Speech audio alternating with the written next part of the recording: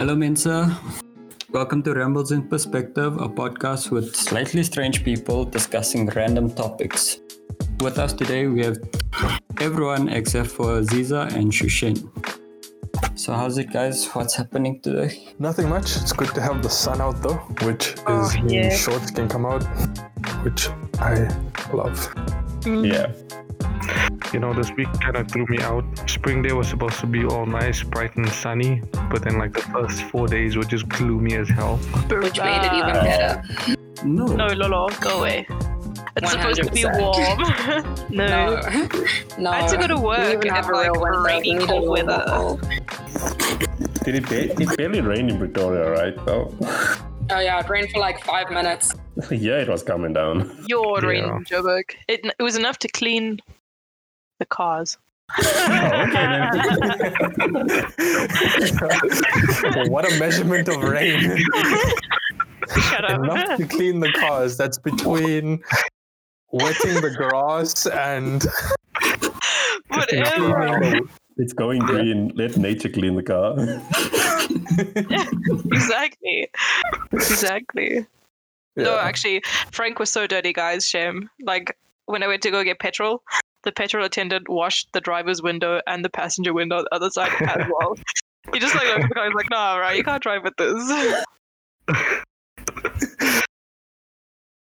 Okay. What's this week's topic? This week's topic is something I found, which is AI. And we could talk about, unplugging from the matrix and seeing the computers for what they are. The funny, Okay, the good, crazy. the bad, the ugly, the conspiracy theories, and maybe some interesting talks around that. So what did you guys find? Someone want to define it first? They don't find a good definition. It's hard to, like, define. So I AI guess. means artificial intelligence? Really? We're not talking Yes. about Adobe Illustrator. No. I mean, Why? it depends on like how you're looking at it. But I'm joking. I did look for the Usually correct AI I AI. guess we did the wrong research. Yeah. Damn. Yeah, I came with vectors and things. Yeah. you're ready to design. How to add gradients. Bruh. How to use the ShapeMaker tool. Well, since you showed me the ShapeMaker tool, I keep using it now. Best tool, bro. Anyway, the actual AI we're talking about is artificial intelligence. And what it means is it's a wide range of a branch of computer science concerned with building smart machines capable of performing tasks that are typically require a bit more human intelligence. You're reading. Yeah. But yeah, there's some crazy stuff out there. So Yeah. what did you guys find? Well, like, I think it's also important to note that AI isn't necessarily like one thing. There's different types of AI, and it's applied like differently.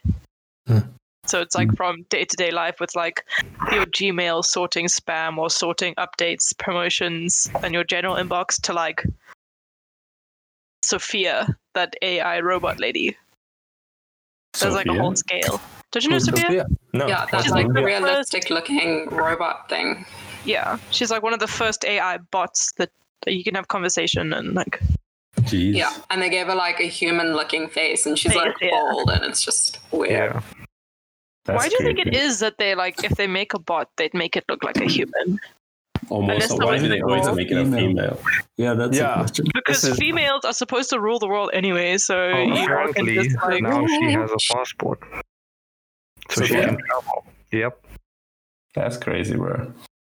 You can have robots traveling, man. The future is now. Okay, so they describe Sophia as a social humanoid robot. It was So wait, developed if in she Hong has a Kong. passport, does that mean Trump's gonna build a wall just for her? Well, she was made in the US. Oop. So we already Oh, know what Trump's done with her. Whoops, I didn't mean to do that. Yeah. But like in terms of like these things, there's like the one like AI. This is not a physical thing. It's just a virtual thing. She's called Hatsune Miku. Shushin, if you were here, you could help me with the pronunciations. But anyway, This is a Japanese AI singer person, I guess, and she has sold out concerts.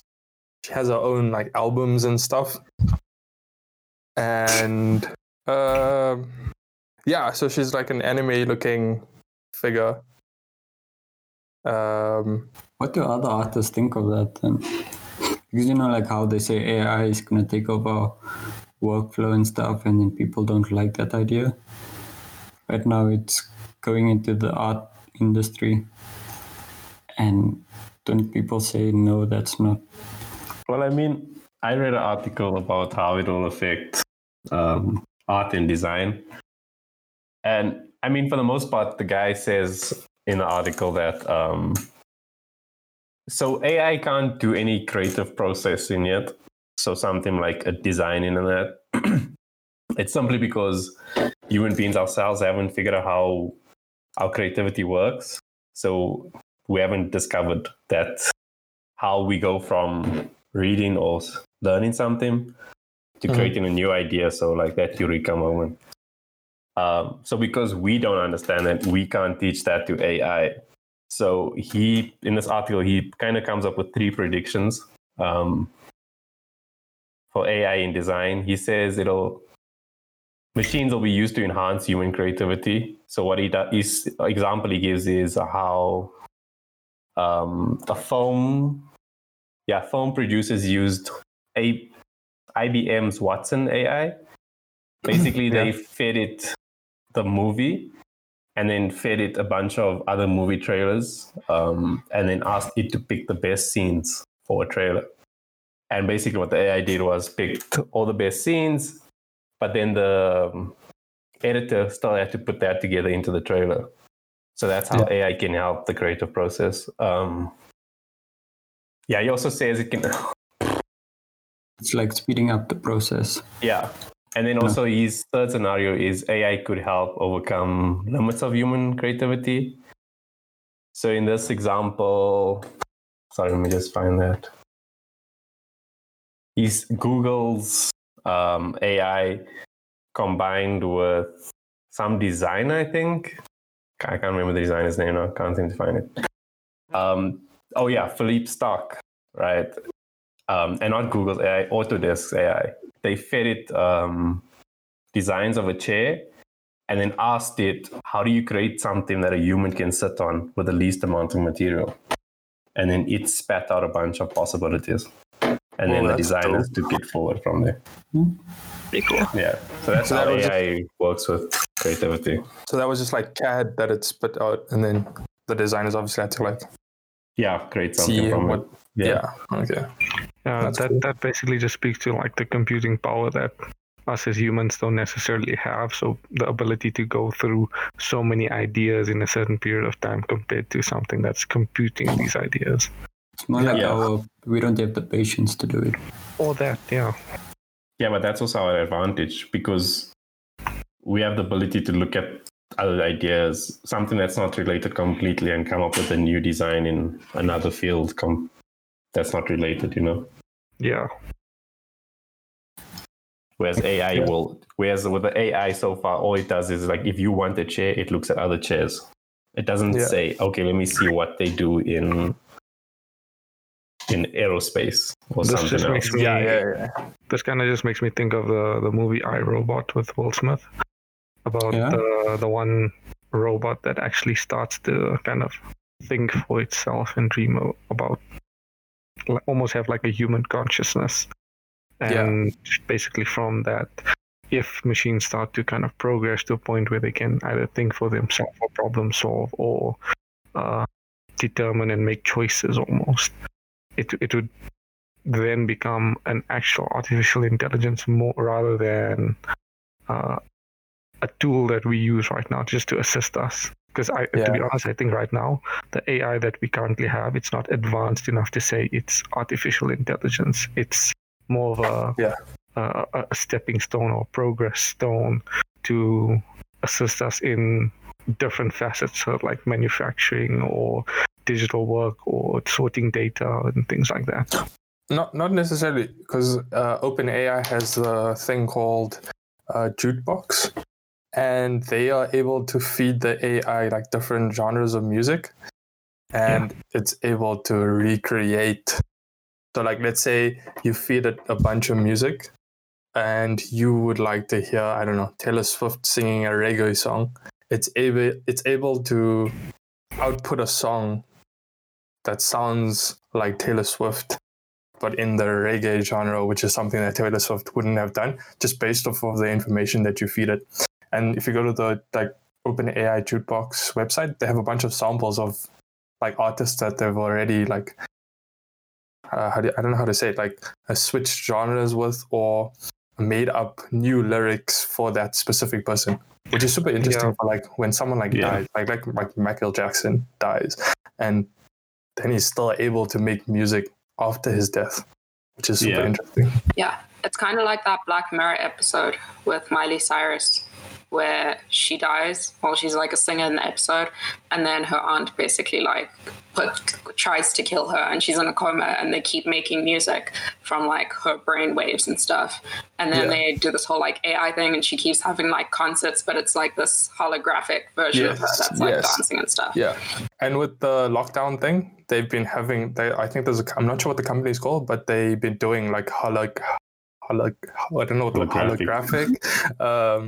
concerts and things are currently happening I don't know, in the world right now with I think one of the singers that passed away, she's a female. What am I saying? Let me see if I can find what her name is, and then I'll get back to it. Well, on that point also, there was an AI where they fed it post-realism art, and it came out with the actual painting that sold for $432,000. Oh. All I'm saying is who got paid. I mean, I'm assuming the creators of the AI, but so that's what that's also the point they're making a lot, is that with creativity and making, unless you feed the AI something, it's not going to think for itself. It's not going to think, I want to create music or I want to create an artwork now. That's what I was going to try and get at. So if you don't put an input in, you can't get something out. So it's not kind of like that idea of thinking it for itself. It's just taking something and then adapting it or changing it based on variable kind of inputs or data that you feed it again. Yeah. Which is super weird.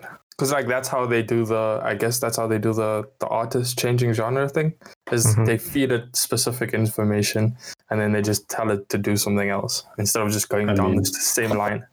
Yeah. I mean, technically, aren't humans then also like that? Because unless you get taught art or exposed to art, you're never going to think, let me paint. In a way. How do people do that from the beginning? I think some people do. I think that like something like art is, you can be taught how to draw, but I think for some people it comes more naturally, where they just like naturally really good at drawing and interpreting, like taking things from like seeing it into drawing it. Whereas with other people, with like fewer people, you have to like actually teach it. Yeah. So then creativity is one of those fields that I think you're born with, I guess. Unlike where accountant has to learn for 4 years how to put numbers in a column. But isn't there like there's a little bit of a kind of a contrast with that? Because, for example, something that's visually appealing to, let's say, an artist or a designer, there's somewhat an aesthetic that's pleasing about something that's very symmetrical or shapes that are very geometric, for example. And an AI can easily output this geometric forms or shapes or something like that, like a golden ratio kind of something. You can work off that degree of input and then design something or output something that a human wouldn't necessarily be able to. So in itself, it's a form of artwork, but it's something that a human wouldn't be able to either output or make because we don't necessarily have that. But then wouldn't the creativity be from the human, person's, not from the AI. The person setting the parameters? Because they're like just, for instance, this is probably a boring art piece, but like a square that gets like patterned into a circle 20 times. That's like, maybe to draw it would be like difficult. Not that it would be, but I'm just saying maybe it could be difficult. And the AI does it faster and better and maybe more symmetrical. But the parameters are still set by the human being. So doesn't that creativity come from them and not the AI? Parameters can be set, but wouldn't it still be like a happy accident? Because okay, fine, we set parameters, but things happen like with AI itself. AI, unless it's gotten to that human ability to think completely on its own, it's not going to go outside of what you set it to do. So if you set it to look at, for example, that one that did the painting, to look at only post-modern or something, what it was, paintings, it's only going to look at those. It's only going to search the internet for that term. It's not going to suddenly look at modern style painting or realism. So then what about if you did something abstract? Because if you said, you ask an AI to follow an abstract painting and it does something abstract, is it really artwork? No, because then it's not looking at abstract, what humans have done in terms of abstract. It's not like thinking what is abstract. It's looking at human definitions. I think what Ryan is saying is like if you feed the AI abstract paintings, it's not going to paint a realism painting. It's going to paint an abstract painting. Whereas if you give the same stimulus to a human being, they still have the possibility of doing that realism. Yeah. A human being is going to search for abstract, but they might come across a realism painting and think, I could incorporate that somehow. There's no set fast rule of unpredictability. I'm only doing this one thing. Yeah. Like think about it. Like for example, last year when I was doing my thing, my baby carrier, I didn't just look at baby protective products. I started looking at other stuff to find ways where I could take protective elements from there. Yeah. The car seat and things like that. Yeah. That feeds into the other music thing where I think it's called Ava. What they do is they feed this AI a bunch of classical music, and now it's able to output original, never before heard scores. And some people use it in movies and stuff. Jeez. You can license the AI and it will output music for you. We should license it for this podcast. Which is super interesting for like from a creative point of view, because you go to an artist, they work on the song or score for like a month, and then you're like, I don't really like it. Then they need to spend like another month maybe tweaking it. Where with this AI, it's probably like a couple of hours and you can get something that you want. Yeah, and then change it. So what's the like ethics around? Not ethics, like moral dilemma, I guess, around that maybe. I don't know. You're taking away someone's job. Are you taking away from someone's job, or are you actually assisting them? Because technically, if they what was Jerry describing, you're taking it away completely. With that, you're paying the people that made the AI. So you're not taking a job away, you're giving it to someone else. Yeah, you're finding a better suited person to do but it for you. Are you? Because remember, if you previously when they created music scores, it would be a whole orchestra. Yeah. Suddenly, it's one machine and one person who just clicks a button, create. You don't need 10 other people behind that person to help press the button. You need one. Yeah. That means that whole orchestra that once existed is now gone. Yeah, but that speaks to a whole generation and an era of people that no longer play musical instruments or have any idea about classical background music. It goes all the way to just digital stuff and how easily available it is to us, because it's not an instrument anymore. It's all digital and available to us to play in the easiest understandable form.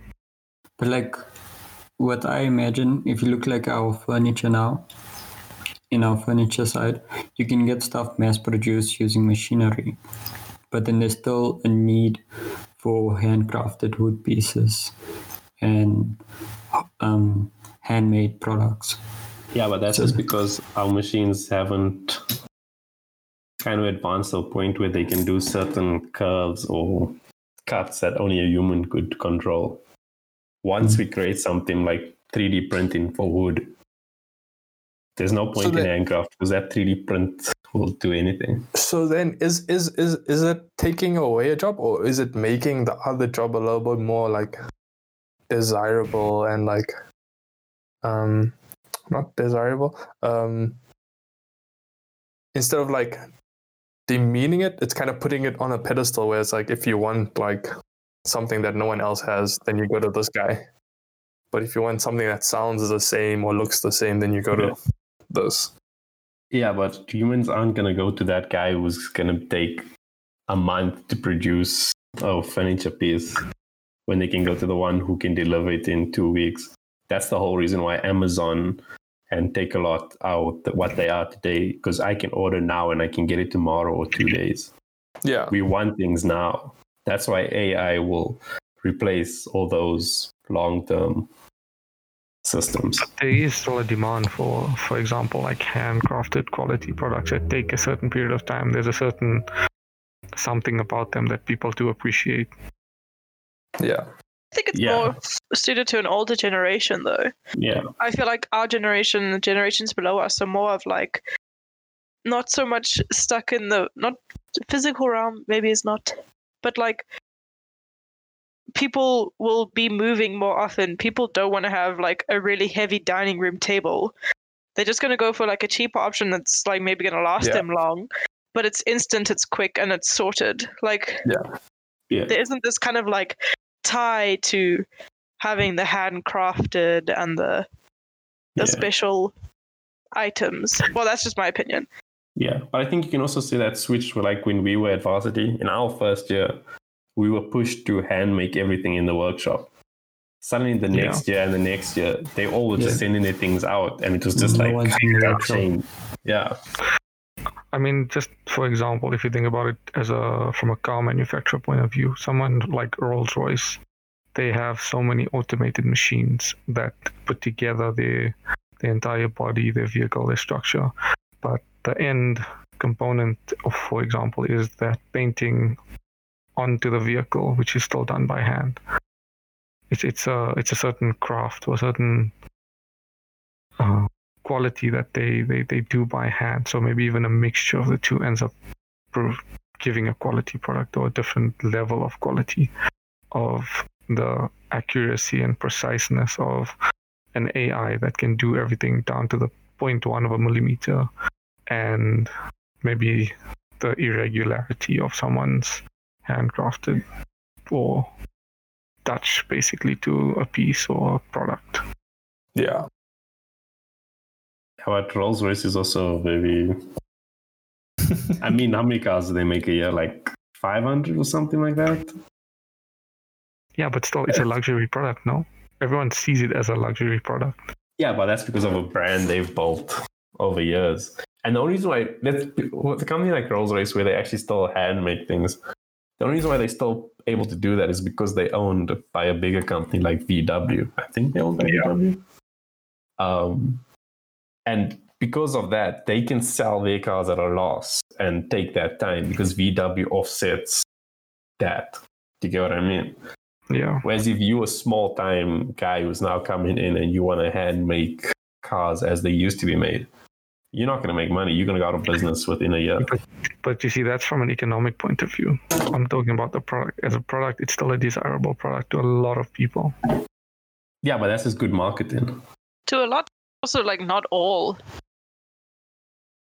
Because if you look at the way the cars are going now, how often do you see people wanting to have a big fancy car? There's so many cars being produced with these teeny tiny little things that look like they're going to get blown over in the wind. Like there's a big move towards that as well. Yeah. Yeah. That's why I say, like, I think the generational shift is like, I don't know, just the difference between like generations. Is like, I guess that like we're materialistic, but in a different way to like the way people were. Back in the day, like you bought a home and people stayed in that home forever. Whereas now, like, people are more on the move. There's this shift to having like, not working from home, but having like then the, what's it called? The offices that you share. Oh, shared workspaces. I don't know. Yeah. And like people working from wherever they are, not from like tied to a building. Yeah. I don't know. Yo, my brain feels broken today. Yeah, but it makes sense. Yeah, because what I was looking at, because I watched a documentary, and they had like an old presenter guy, and they were like framing how like Google didn't want people on their premises to like steal the tech and stuff because they're like doing bad things, and like talking about how like, because you know there's an Amazon store where you just have the app and you take the items and it tracks what you take, and when you leave it comes off your account. Yeah, that they stole from China. Yeah. But he was saying how like he feels like he's shoplifting, and that everyone's going to feel like they're stealing from the store if they do that. But that's just like an older person's opinion, if that makes sense. Like back in the day, you didn't just walk out the store, whereas now, like they've actually made your life a little easier by you just grabbing your stuff and going. Oh yeah, I've seen those. Like the RFID stores. Yeah. Or I think Decathlon here in South Africa do something similar, but you don't just walk out. They drop it in the basket and it scans. So they don't have to scan the barcode. They just drop your item in the basket and then picks it up. Yeah, in Europe, they don't have the tellers. Yeah, they just drop it and you pay. In China, it works through WeChat. Yeah. Everything works through WeChat, apparently. Yep. Yeah. It's its own little system, and they don't carry money anymore. It's really like, I don't know. Like for me, it's a super desirable thing to have like everything based off of one app. Yeah. And life so simplified. Minimal human interaction. I don't know how I feel about interacting with robots. But minimal human interaction, because I feel like there's less room for awkward things to happen. Because like a human, you're both weird. A robot's not going to pick that up. Yeah, but see, doesn't that then take away your memories, your everyday memories? Because you remember a day going on because of that awkward interaction, or speaking to someone who asked you how your day was actually cheerful. Yeah. I guess that's true. I mean, have you guys watched the movie Her? Yeah. It is Her, right? Yeah. We watched it. Yeah. Because I mean, in that way you can. With the AI. Yeah, like people are creating memories. They're having interaction, even if it's with something that's not physical. But do you not think that like that taking away of human contact will sort of increase anxiety and depression, as like sort of cell phones have in society, where everyone's like constantly on their phone? Like there isn't like all that human contact as much as it used to be. I guess, but the AI is framed to be like human contact. There's like conversation, there's company without like physical company, if that makes sense. Yeah. They're also using the AI for like old age homes to bring that interaction in where there's no one else, if you know what I mean. So they're making the AI react to situations. Yeah, I mean, like especially in COVID times, if you can't, like, let's say in an old age home, you can't have people visiting you.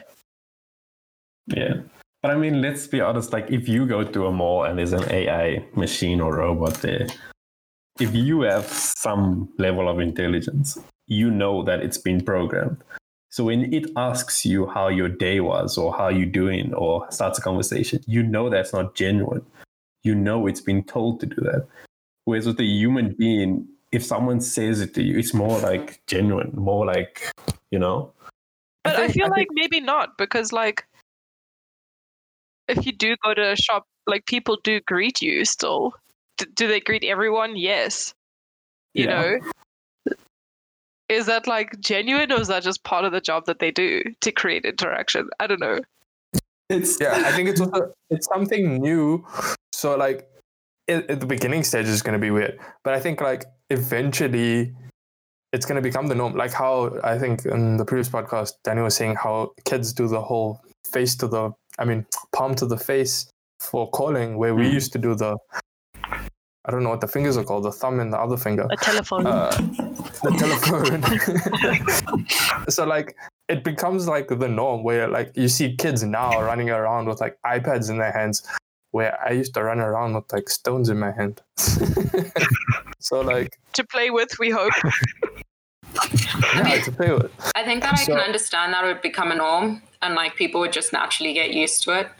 But I think that I still struggle to sort of see how even though it's the norm to like just be surrounded by technology and have these like technological things as your companion, which is weird. I still think that there's like a certain element that's lacking of like humanness and like, as Ryan said, like genuineness, that even though it will like become normal, it will still be some sort of like, you know. There's no like personal connection. Yeah. Like even if that person is being told to greet you, their next question or their next how's your day or whatever is more of an instinct or more of a, you know, I don't know how to explain it, more of them just being nice if they're a nice human being. Yeah, like I think that like, sorry. Yeah, no, go.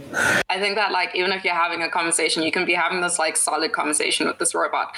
There's still like a little bit that lacks in terms of, okay, cool, I get that I'm having this conversation, but like I still recognize that this conversation is being made to happen. Yeah. It's not like it's like coming from like, you know, genuine insights or trying to figure out something. Yeah, Sanjay? So on that note, kind of like the idea of mental health and like the way in which certain interactions can affect people. Interacting with an AI or an artificial intelligence can somewhat be cold to a certain extent. It's like trying to ask a Google Home product or a Siri a certain question. It's going to give you the answer you're looking for, but it won't give you necessarily the emotional connection that you guys are trying to talk about as well. Like that disconnection between emotion between people and technology it's going to make for more people to experience this disjoint from one another or from certain experiences and things like that. Yeah. Danny? I think like part of why we struggle to visualize what is going to be is because like what we have seen of the future is somewhat dystopian. It's not often that you get films or series released that show a warm, a personal interaction with technology. It's always portrayed as this cold, this like steely looking robots. It's, you know, it's never like we don't know what it's going to look like. Yes, Sophia is a human looking robot, but we don't know how AI is going to be incorporated into our lives. So like, for example, in her, it was just like a voice with the little buds, you know, like I think we frame it in a dystopian way because of the way it's thought about. Yeah. We don't actually know what it's going to be like when we get there, if we get there. Yeah. Yeah. I think it also comes down to like our reference right now. Because like if I have to picture me having a solid emotional conversation with my laptop, I think you would be freaked out.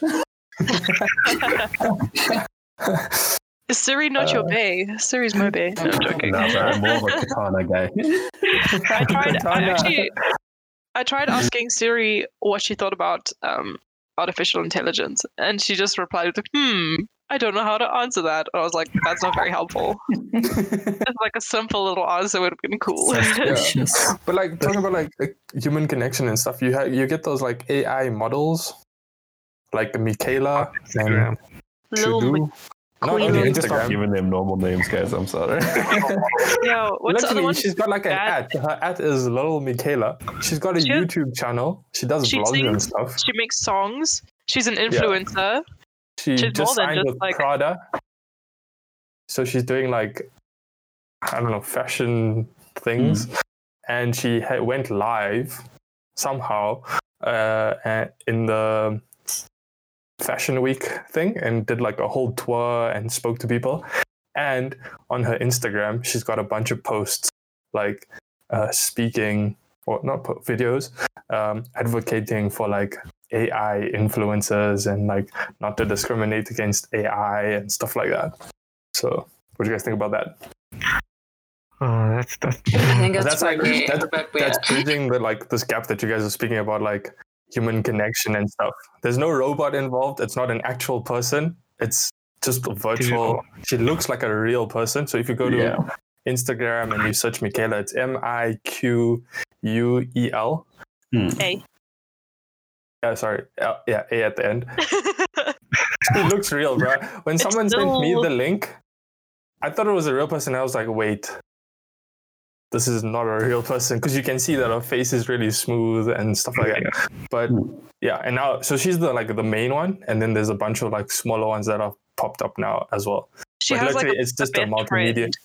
Yeah, she's got a best friend. It's a multimedia team of, I think, 10 people who look after this brand, I guess is what we can call it. But it's a person. All I'm saying is, to be sitting here advocating over AI rights, you just got invented, bro. No, but that's the thing, though. That the way they frame her is that she doesn't see herself as being invented. It's like she's an actual person. They frame her as like an actual person with her own thoughts, her own. She likes certain clothing over other clothing. She gives tips on like makeup from this type of makeup over this type of makeup. So it's not like the connection is that human connection that you're talking about, because it's got that unpredictability of a human being. Yeah.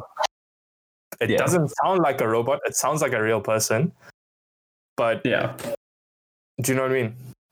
Yeah, but on that, like, the fact is that now you've told me what she is, and she's an AI, and there's like 10 people sitting behind desks, typing code and like trying to make her into what she is. Yeah. In my mind now, I'm not going to view her as a person. I'm not going to be able to think, oh, that decision was made on the whim. Because in my mind, I'm like, someone typed code in. Someone showed her options. She literally just maybe went A, B, C, D, what, and went with that one. Yeah. But I think... So I'm never going to feel that connection to her, because all I have in my mind is there's someone behind her. Yeah. But, okay, just to put this like into perspective, on Instagram, she's got 2.7 million followers. She's verified. And she states herself as 19, apparently. 19, is a robot. Yeah. I just think that an influencer as well, like a real human influencer, doesn't do things off the whim. They do have things planned. They do plan posts. They go to Fashion Week and do tours. It's not like she's not really doing anything too different from what an actual influencer would do. You just don't see the behind the scenes or think about the behind the scenes of a human influencer, if that makes sense. Yeah, I see. And I guess this is also just going to like contradict what I was saying earlier on, because I just remember this video that I watched the other day where, you know, those like robotic dog looking things that people have created. Yeah. So I was watching this TED talk on this woman speaking who I think she like worked for the military or something. And she played that video of these like robotic dogs running around. And in the beginning, it's just like these dogs running around, and then people start kicking the dog thing. And like part of you is just like, oh no, like, whoa, like that's not very nice, even though it's a robot. And then you start seeing these things like trying to climb up a hill, and it's like a bigger one that's like really struggling, and you're just like, oh no, you know, you want to like kind of help it up. And that's what she was saying about how like in the beginning, when people see these sort of AI creature things, everyone's like a bit like, this is a bit weird, like, oh, what is this? And then when something bad happens to it, like, even though that it's a robot, there's this weird like emotional trigger that's like, oh, you know, like, don't kick it. That's like a bit rude. It's a bit mean. Even though it's just like a robot. So I guess I'm kind of jumping ship on my point to sort of agree with what Danny was saying in terms of, there could be an emotional connection that is made because like people are feeling sympathetic for a robot that really has no feeling and is made to like pick itself up off the ground if it like falls. Yeah. Shushan? Hi guys. Sorry. It's very hard listening to a conversation and not being able to give my input. So my opinion is we kind of find it weird because we grew up in a stage where technology wasn't really a thing, and then technology was starting out, and we kind of like got used to it and stuff. But the newer generation that's going to grow up, all they know is technology. You know, they're not going to know, I guess, the process of deep frying a chicken. They're just going to chuck it in an air fryer and Yeah. It's going to be done. Yeah. Like they're going to grow up with that. So they're going to find it normal. So for them to have an emotional attachment to technology and something that's so sterile and dead is much higher than what we would have. And that is the future. You can't say that our life is only the only sort of possibility. Yeah. Like the next generation will feel this connection to like robots and all these things and stuff. I don't know if you guys have seen Vector. It's like a little robot that looks like Wall-E. It's like, Oh yes. He picks up the like box. yeah. So he has like a little thing. I'll send you guys a link to the video. He looks a little bit like Wall-E. He has facial expressions and stuff, and when you talk to it, it reacts. So when you're like, "Hey Vector, are you scared?" He literally like nods, and his eyes go very sad. Like it looks like this guy. a pet. Yeah, sorry. So no, I'm saying like it looks like a pet. So now people like me, I find it cute, so I will find an emotional attachment to it. You know, like Yeah. it reacts to what I say, it does what I tell it to do, and you know, you start developing that thing. So I don't think it's necessarily good that we will rely on it personally, but yeah. I left in the chat that I think that we'll just all eventually end up like in Wall-E, the brown people that sit in chairs and everything's done for us. Yeah. But on this thing, right? Okay, if an AI or robot is being created to be your companion, like Vector, or like Wayla was speaking about the old age home ones. What about that dog one as well? Yeah. So those ones are created to be companions. They're created to show you these sad emotions. But if you go into one that's like at a store or service thing, they created to provide you a service. You're not gonna get that emotional connection or attachment, whatever. Whereas if that service has been provided by a human being, there's more likelihood there's gonna be a connection or an emotional reaction to each other. But what if they programmed that thing to be interactive with humans? Yeah. And but like engage with you and compliment your eyes, Ryan. What would you do? I'm not going to believe it though, because I know it's been programmed to do that. No, but I think that goes back to what Shushan was saying, is that because we're in this like generation where it's like a little iffy. Yeah. Kind of a sweet spot. Yeah, it's like the sweet spot where like you're okay with technology, but you're sort of not okay with technology. Yeah. I think it will get to a stage where like, let's say they have the like possibility to like give all this emotions and unpredictabilityness and like have its own like thought process and stuff. She has its own thought process, or non-binary, whatever we want to call the robot. But like for that generation at the time when that is happening, I think they'll be able to have that human connection. Because I mean, you hear the stories of like people marrying their phones and their like PC that they built and roller coasters. And roller coasters and like it, like I don't want to say absurd, but like the like weirder side of like human thing. They're like there's a niche for that right now where that will become the norm and everyone will sort of like adopt that way of thinking or whatever you want to call it. Yeah, Shushan? So when I went to Japan a few years ago, they had all these robots around the train station that just roll around with an iPad holding it like this, and then you kind of go up to this robot and then you like talk to this robot and they help you with tickets and stuff. As a person who doesn't speak Japanese, I felt a connection with that robot because that was the only thing there that could help me. Yeah. You know, like I could speak to it and it would automatically be like, oh, they're speaking English, oh, they're speaking Mandarin, oh, they're speaking French, whatever. And they would respond to you and teach you how to buy a ticket. Yeah. Whereas everyone there who spoke Japanese didn't know how to speak English, and now they have to find someone who speaks English, you know? So, like, not everyone will feel a connection. Maybe the Japanese people think this is the most bizarre thing on the planet. But to me, it worked. To me, I felt a connection because this was the only thing I could rely on in that moment. Yeah. So on that note, like myself and Lola, when we had this kind of experience when we got to Germany where we had our flight, our 12-hour flight, 8-hour flight, whatever it was. We landed in the train station. We got told where we needed to go, and we took the adjoining trains, and we got to our town. When we got to the town we were supposed to stay in, we didn't necessarily know how to kind of access the public transport and the bus routes and things like that. And we were lugging around all our luggage and things like that. And we got to the to the bus stop. And because everything kind of works so timelessly there, where, the bus comes, the bus leaves, it'll be at the next stop in 10 minutes, it'll be there within 10 minutes. They don't like being held up. Because we didn't necessarily understand which one to jump on or how to get a ticket or which ticket to get, we tried to ask a few people around us, but obviously none of them spoke English, so they couldn't kind of help us. So we thought maybe when the bus comes, we'll ask the bus driver.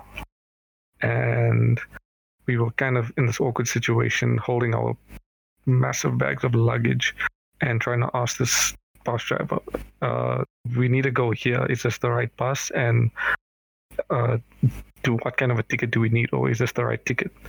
And he kind of just trying to keep to his schedule. He just told us, just step off the bus and figure it out.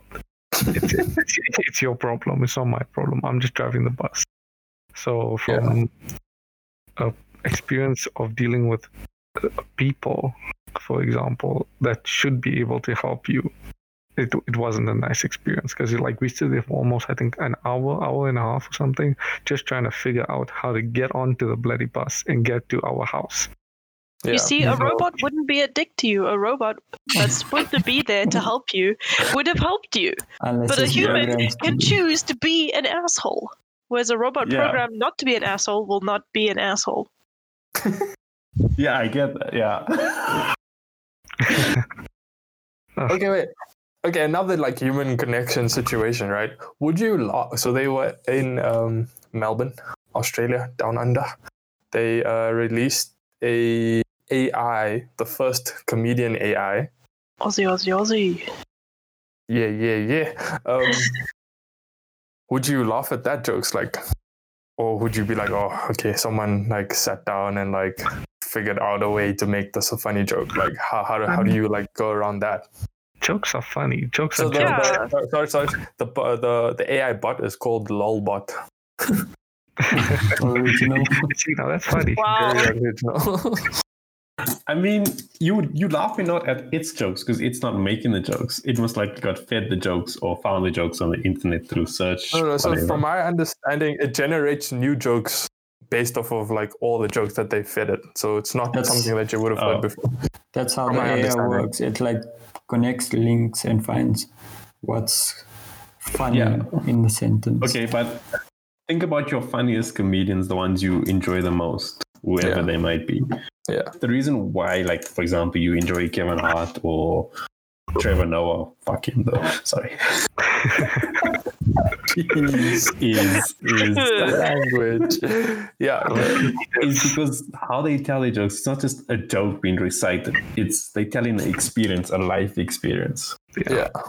There's a build up, there's a story, there's this, that. A robot's not going to do that. It's just going to be joke. But I think that it could, though, if what it's basing its jokes off, or if that personalization part of it isn't trying to be necessarily human, but it's being based off of the fact that it's this robot sort of thing. I was just made in a factory somewhere, and look at me, I'm making all these jokes.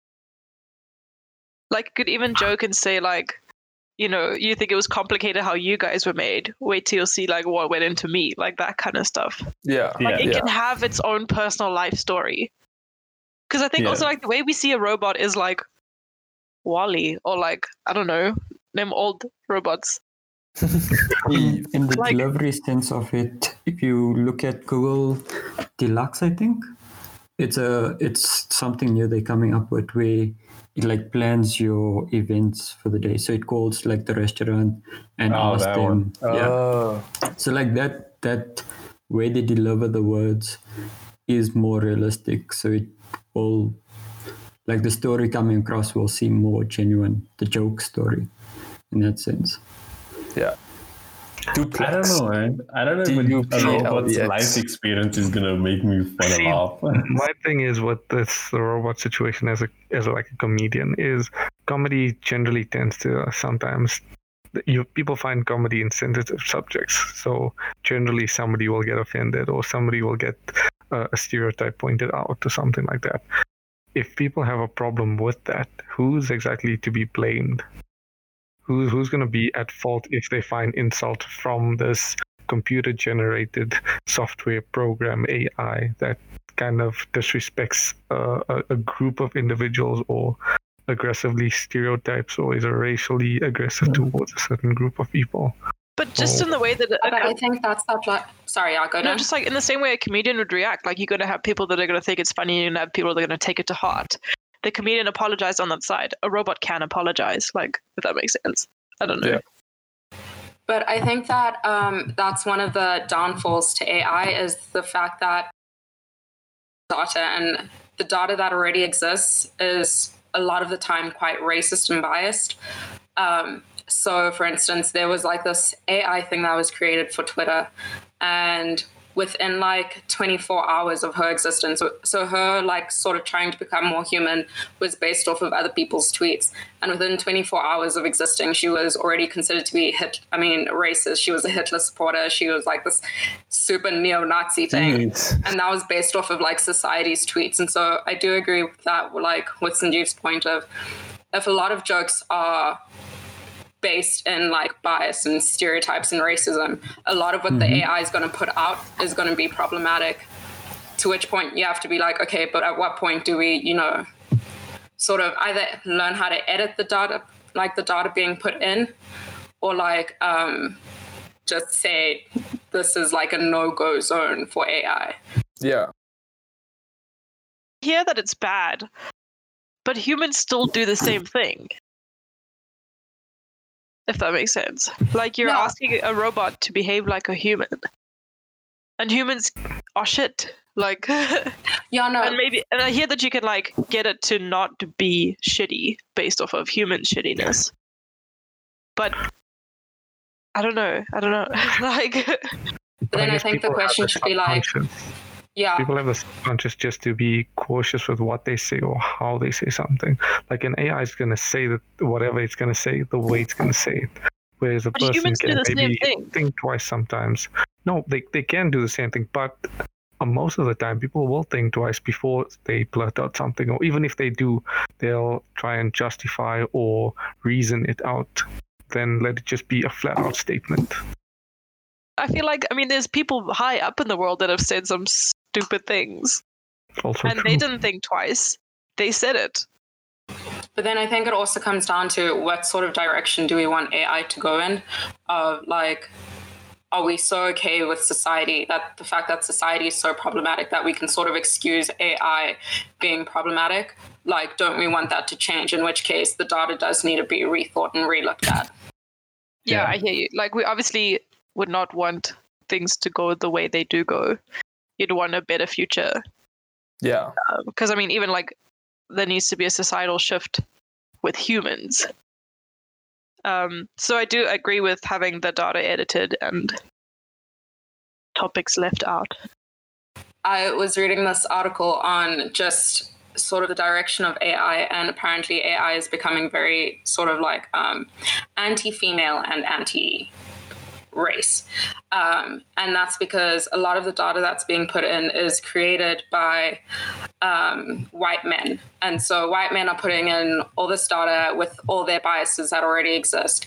And if you look at like face recognition, for instance, I was reading about this girl who, I think she's from Nigeria and she was studying at MIT, but they were doing like AI stuff in one of their classes, and she realized that the facial recognition was never picking up on her face because of her skin color, but it was always picking up on lighter skinned people's faces. And so she did like a whole bunch of research into it and found that a lot of the data that was being put in was predominantly for white men. And so AI picks up white men's faces a lot better than it will pick up black women's faces.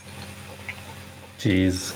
Yeah. Yes, you certainly hope that in order to create something more futuristic and move forward in the future, that people would stop letting only white men create things in the world, and be like start off with the basis of equality and inclusion. Take everyone into account. Yeah. Yeah, but it comes back to the whole thing of if it's programmed, it's never gonna.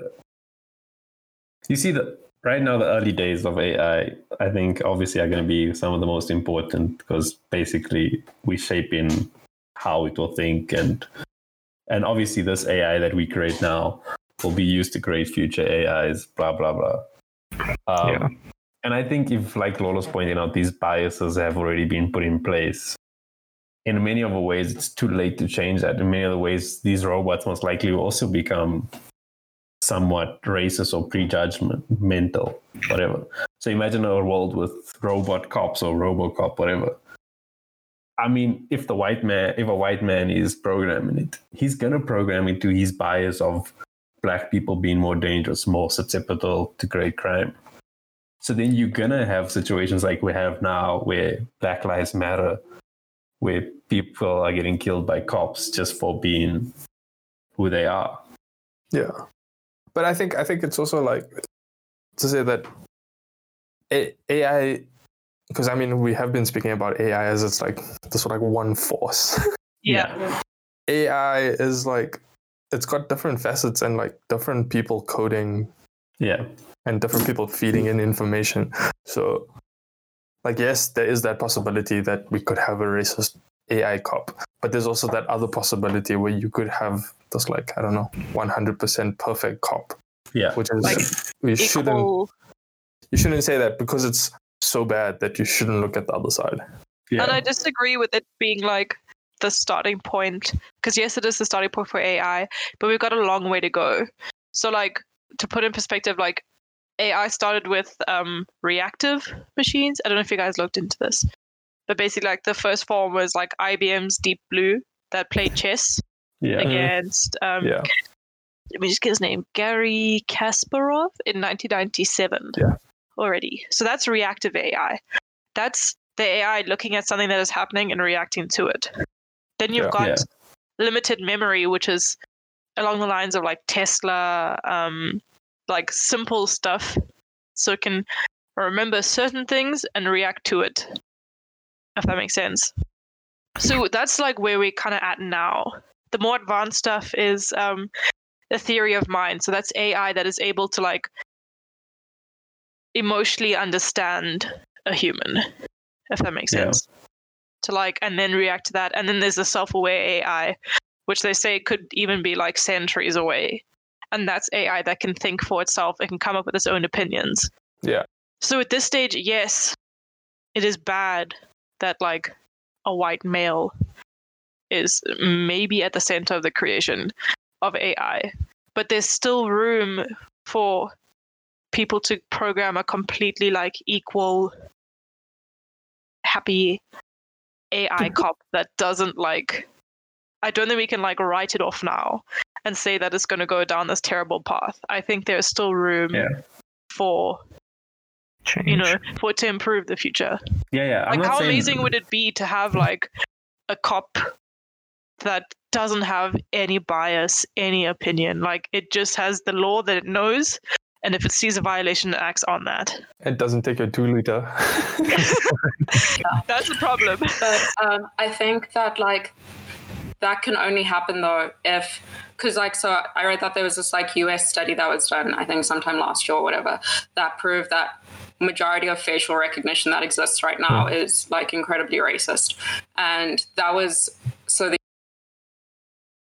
like implementing facial recognition into their like police force and stuff. And so they were saying that they shouldn't do it because, well, already the US police is like mad problematic, but like AI would almost exacerbate that problem because of the current information that's being put in.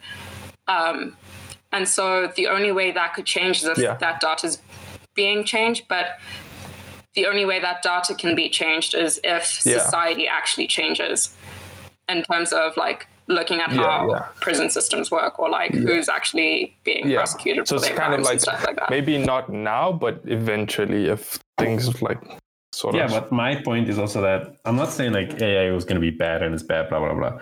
I'm just trying to say that, like Lolo's pointing out, there is biases and we need to correct those biases now in the early stages while we're in this small stage 100%. Because once we get to the stage where it can learn for itself, Yeah. it might just ignore what you input. Yeah. It'll be like, oh, I can think for myself. This is what I learned in 2020. So I'm going to stick to what I know and I'm going to advance on that. I hear you. So that's something we make small changes now so that in the long run, those changes are so it's not like something. it's kind of like how do they say? Small leaps now kind of look like nothing, but if you look back at it looks like a giant leap. Yeah. Sanjeev? Yeah. So along those lines, it's like those Google self-driving cars that they had a test run that they did in the US in one of the little towns where they synced up these vehicles to become little autonomous taxi vehicles to just drive people around and take them without a driver. So that's an AI to a certain extent. But on the other hand, the people in that community found this very creepy, for example, and they started to stone these vehicles and damage these cars because they just felt like this was just not right. In honesty, I think that's just crazy white old people. Yep. Yeah, so basically it works in both ways where, yes, we can develop this information and we can create this AI technology and reset it and advance it to a certain level, but we also need to be ready to adapt to the change or understand what AI is. So there's a growth that needs to happen both from the people's perspective and the growth and development from the AI that's being implemented. Yeah. But also, speaking about autonomous cars, I read this other article that was saying how autonomous cars, or the AI for autonomous cars, is less likely to recognize Black people than it is to recognize white people. So there's a higher chance of those cars driving into people of color or darker skinned people of color than there is of those cars driving into like white people. That is fucking terrible. That's why they couldn't come to South Africa. Remember, we were trying to figure out. Right. No, that's bad. Yeah. Yeah. With on Sanjeev's point about people like stoning the cars, I think it also comes down to a generational thing. Like the Karens and Darrens of the older generation do not like change. They will happily sign up to Facebook and give their information, post their whack-ass opinions, but then complain that their information is being taken. Yet they're completely happy to say how they feel about Trump or Black Lives Matter, or what they'll say is All Lives Matter. You know, but then they complain that Facebook is stealing their information. Like, you're putting it out on a public platform. Just stop being a little bitch. Sorry. Shit. So, going back onto the whole AI cops thing. So, what do you guys think will be the consequences for AI? Like, for instance, right now, if a cop kills a Black person, we hope that they face consequences, either jail time or whatever. But now, what if an AI cop robot thing kills an innocent person? What would the consequences of that be? Factory reset. I don't know. Yeah, I feel like those consequences should then fall on the company that created the AI, because your software should be capable to, not have these sort of situations. And so if something does fall short, essentially you're the one that's controlling that AI. So you're the one that should get the fallback. If it was just a reset, there's no emotional attachment to it. It's like, it's just a robot. It's like switching off your laptop. It's like, oh, my laptop froze, I'm punching it by switching it off. It doesn't. Jeez. No like laptop. It wouldn't understand the punishment. If you went to the robot and you were like, bad robot, it would be like, okay, I am supposed to feel weird, but I am a robot, I don't care. But isn't this the point of AI to make a robot think for itself to feel? That's what I was going to say. Is I think it depends on like at what stage of like AI we are at. Yeah, because we're talking about very advanced AI at the moment. Yeah, like, is it self-aware AI? Because then you can't blame the company, because then that's the robot itself figuring itself out and doing the in many ways you still can, because what was the company feed in that robot in its initial stages? Because for it to learn on its own, it needed to be fed information first. Not necessarily. Okay. Depends. It depends on the AI. Yeah. That's what I'm saying. It depends on where. I mean, that's what I'm saying. Like, when we get to that very advanced level that Daniel was speaking about, the self-aware. Self-aware, yeah. For them to become self-aware, they need to be created. For them to be created, they need code and information to be fed to them. Yeah. There has to be like a starting point. What information and what code was put in. Yeah. Okay, That's why law punishment is the most accurate. That if you create an AI that has done something, you as a company should face the consequences. So should do you think, like, okay, this is going to like the law and stuff, but like, should then those companies disclose that information as like public, so that, let's say you lease these robots to become cops, then as public or society, whatever, you're able to see what do we call it, data, information, whatever those specific robots got, and it's open to public to like scrutinize. And if the public's not, on point with whatever the company gave this AI, then they can, I don't know, lobby to get a different AI, maybe with different sets of data and information into those things. Or do you think it's private, it becomes intellectual property of the company, and if shit goes sideways, then only do like certain people do you know what I'm trying to say? Yeah. So I think or based on your question, I think it should be made publicly available, because that information, it directly affects everyone that robot comes in contact with. Yeah. And on a second note, the idea of these robots being in that position, personally, I think that if it ever comes to that situation, robots should never, it's like that first rule of thumb, they should not be violent, almost to a certain extent. They should not have anything that is a lethal force. There's many, many other options to kind of stun or kind of digress a situation or put someone down without resorting to that, I'm going to shoot you and you're going to die. That's it. That's like the end result. Yeah. That lethal force of being a one and shoot and be done. That I don't think that should be even a consideration when it comes to this kind of a AI, for example. Because if a robot gets shot, it gets taken to repairs, maintenance, it gets back fixed up and it goes back. Somebody gets shot in the leg or the head. Yeah. They experience this for ever. Yeah, but here's my thing, right? I guess you can program it to be not kill. But if you ask a lot of, let's say, for example, people of color who like maybe live in the South of America, I'm not sure, like I'm trying to think of a very racist place. It's not just the violent actions, it's that everyday life of harassment or just being judged or just getting stares when you walk into a store. Now imagine you walking around and a robot is suddenly following you or watching you. That's worse than someone trying to kill you, because that's suddenly taking away your privacy. Yeah.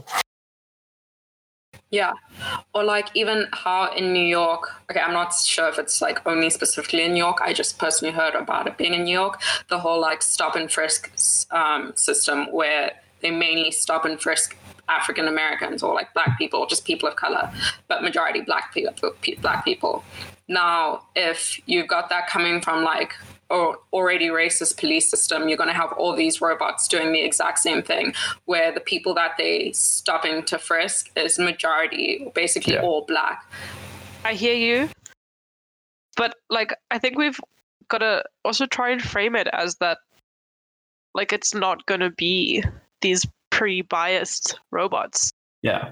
That like moving forward, like-minded people will want that equality and that sitting behind the technology. Yeah, because I think it goes back to that. It's not the reality now, but it can be for us. Because like our generations aren't in control of it. And I'm not saying like we're all like-minded as a generation, but we would hope that moving forward that people would want to like not have inherently racist robot cops. Yeah, I that think would be bad. Back down to like feeding, like I think Lola and Ryan was saying, like feeding the right data. Yeah. And I mean, I do think it's in our generation, and our generation seems to be the most woke at the moment. So like, I doubt, I highly doubt that they make a racist cop. Yeah. Like, is the possibility there? Yes, I'm not like blind to the fact that it there. might not happen, right? But I'm saying that I think there would be checks and balances put into place. Maybe the information, like, I don't know how AI like works, but maybe the information that they feed the I was going to call it a racist cop, but the AI cop is maybe not based on police files and like existing information. Yeah, maybe it's like, I don't know, based on like set of rules, music festival entrances or something weird. Like they're able to get the same amount of data out of something that's less racist. I don't know if that makes sense. Yeah. But like, if you think of it learning for itself, then you still have the situation of it being around other cops who might have that idea. So if you think of that movie, Chappie, where the robot was around criminals, so he learned that method. Yeah, even so, I speak like a colored, which is very weird. But So like, you might feed And he did him- the. He didn't even have a nose, but he was like. Your Chappie was a dope movie, guys. So like, you might have a good cop, a good AI cop, but when it reaches that point where it's learning for itself, and then it sees all these other cops doing this thing, I guess, it might think that's all right to do, and then end up doing this. Those biases are from the environment and not specifically from the data it got. Yeah, I get But you. if it's like this AI, What'd you say? What is this robot gonna do with a Coke when he inevitably stops me at a for my driver's license or Have like something? a stash. it might ask you for petrol from your tank, bro. You don't know. It's gonna siphon from me. I need a drink. it's gonna ask for battery power Give me a quick charge there, bro. or like a random piece of information. Like have just like a robot on the side, like traffic cop dude asking for like a jump start. African cops. Robot cops, yeah. To be honest, that'll be something special. But imagine like especially in South Africa, like the process of even going to a police station. Because I went to a police station and they wanted a bribe from me to sign an affidavit. So as far as I'm concerned, you don't need to pay Yeah. to get an affidavit signed. Yeah. They literally just stamp it. So and they look at scribble me to sign. and they're like, you shouldn't have signed this before you came here. And I was like, it's a blank page, you just stamp it. And they were like, but maybe your signature's there. So I was like, no. They're like, are you going to get us a 2-liter? And I'm like, no, please just sign my paper. Like, it's not that hard. So that was a robot. I don't know. They're like, can I have some battery power from your Yeah, phone? but now what Waylo's Send saying, me like, it, imagine man. that robot is standing there next to seeing this cop do that. When But I think it's he's like- only on duty, he's gonna do that same thing. This is why it's so hard to imagine, because like we're seeing it as the robots are going to get implemented next to humans. What happens if they just like drop a whole like area of police and replace them with robots so they don't interact with other policemen? I don't think they would do Then that. what happens? Yeah. They wouldn't But do we that. also They wouldn't. we don't know if they would do that. Like that's the Yeah, problem. I think Probably. the closest that we are right now is to have the like, let's call it by, it, fuck, I don't know, a lot of words. It's like the same together as like, Both human cops and robot cops. yeah, like human and robot. It doesn't matter, like cop, even like grocery Whatever. shopkeepers or whatever. Working side by side. Yeah, I think we're like in terms of like our, maybe in our lifetime or maybe next 3 to 5 generations, I think it's gonna be like that, where it's like robot and human. I don't think we that close. I mean, if you're saying that it's only gonna be centuries until self-thought Could be. AI could be a thing, then I think having like sections of society that's dedicated to robots, I think that's like far in the future. And I think we'd only get to like sections of societies being completely robots, sort of like Bazoo said, once they've tested it out with like smaller ones that are like just a little I bit mean, there, to every be now and honest, there. we might even start off at a point where these AI machines don't necessarily take a human form. Like you said, it's in a bakery. it cooks your bagel or your toast the way you like it. You put in your ID and you have a specific way, and it interacts with you but gives you what you ask for. It's a certain level of AI that's more acceptable, rather than these deeper issues in society that we struggle with even as people.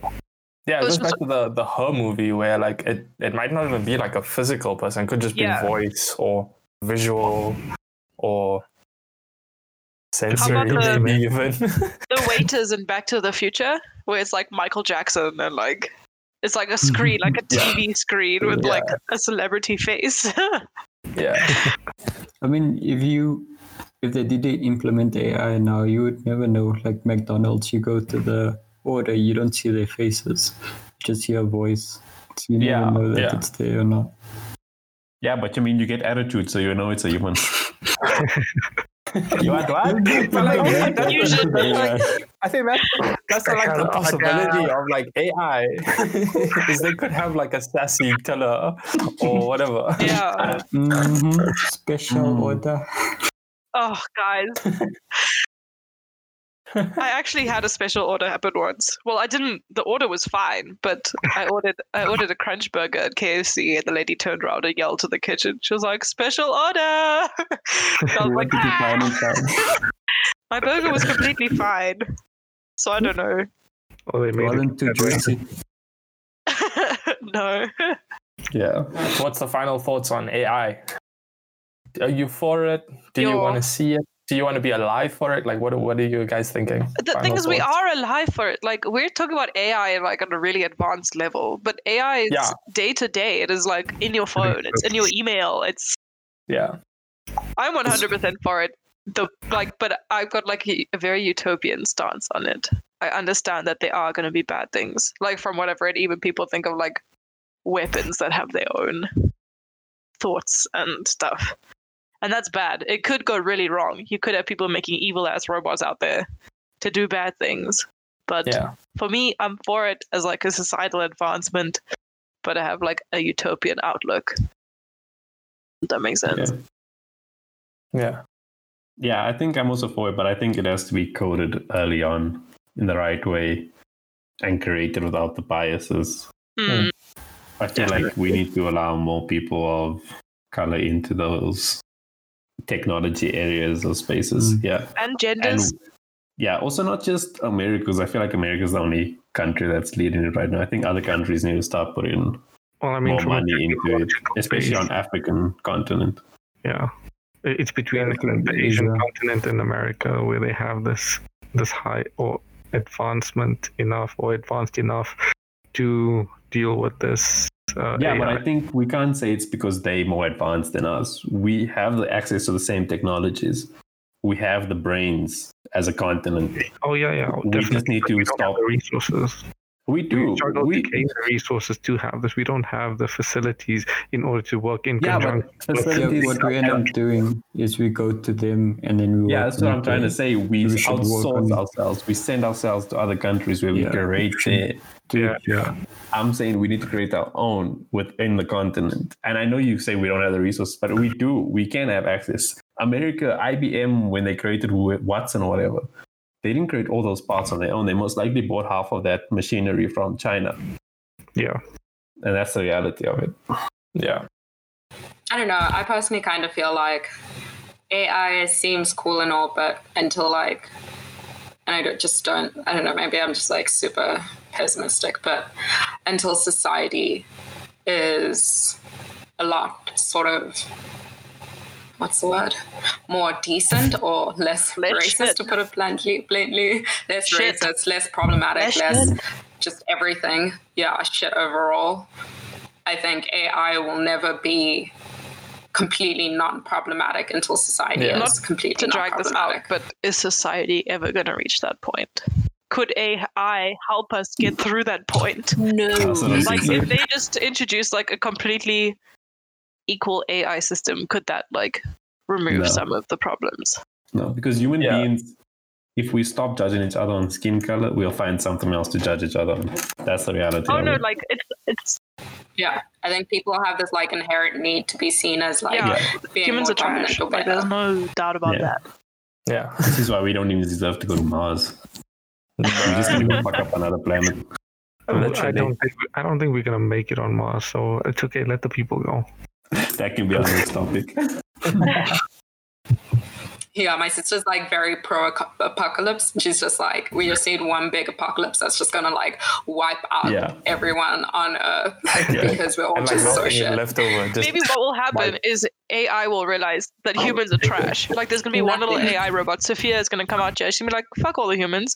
She's gonna wipe us out, and then there's gonna be a planet of AI, and they're gonna be super green. Yeah, I mean, how many movies are out there of that where they just wipe us out and we become their slaves because that's all we are. Like we are the problem.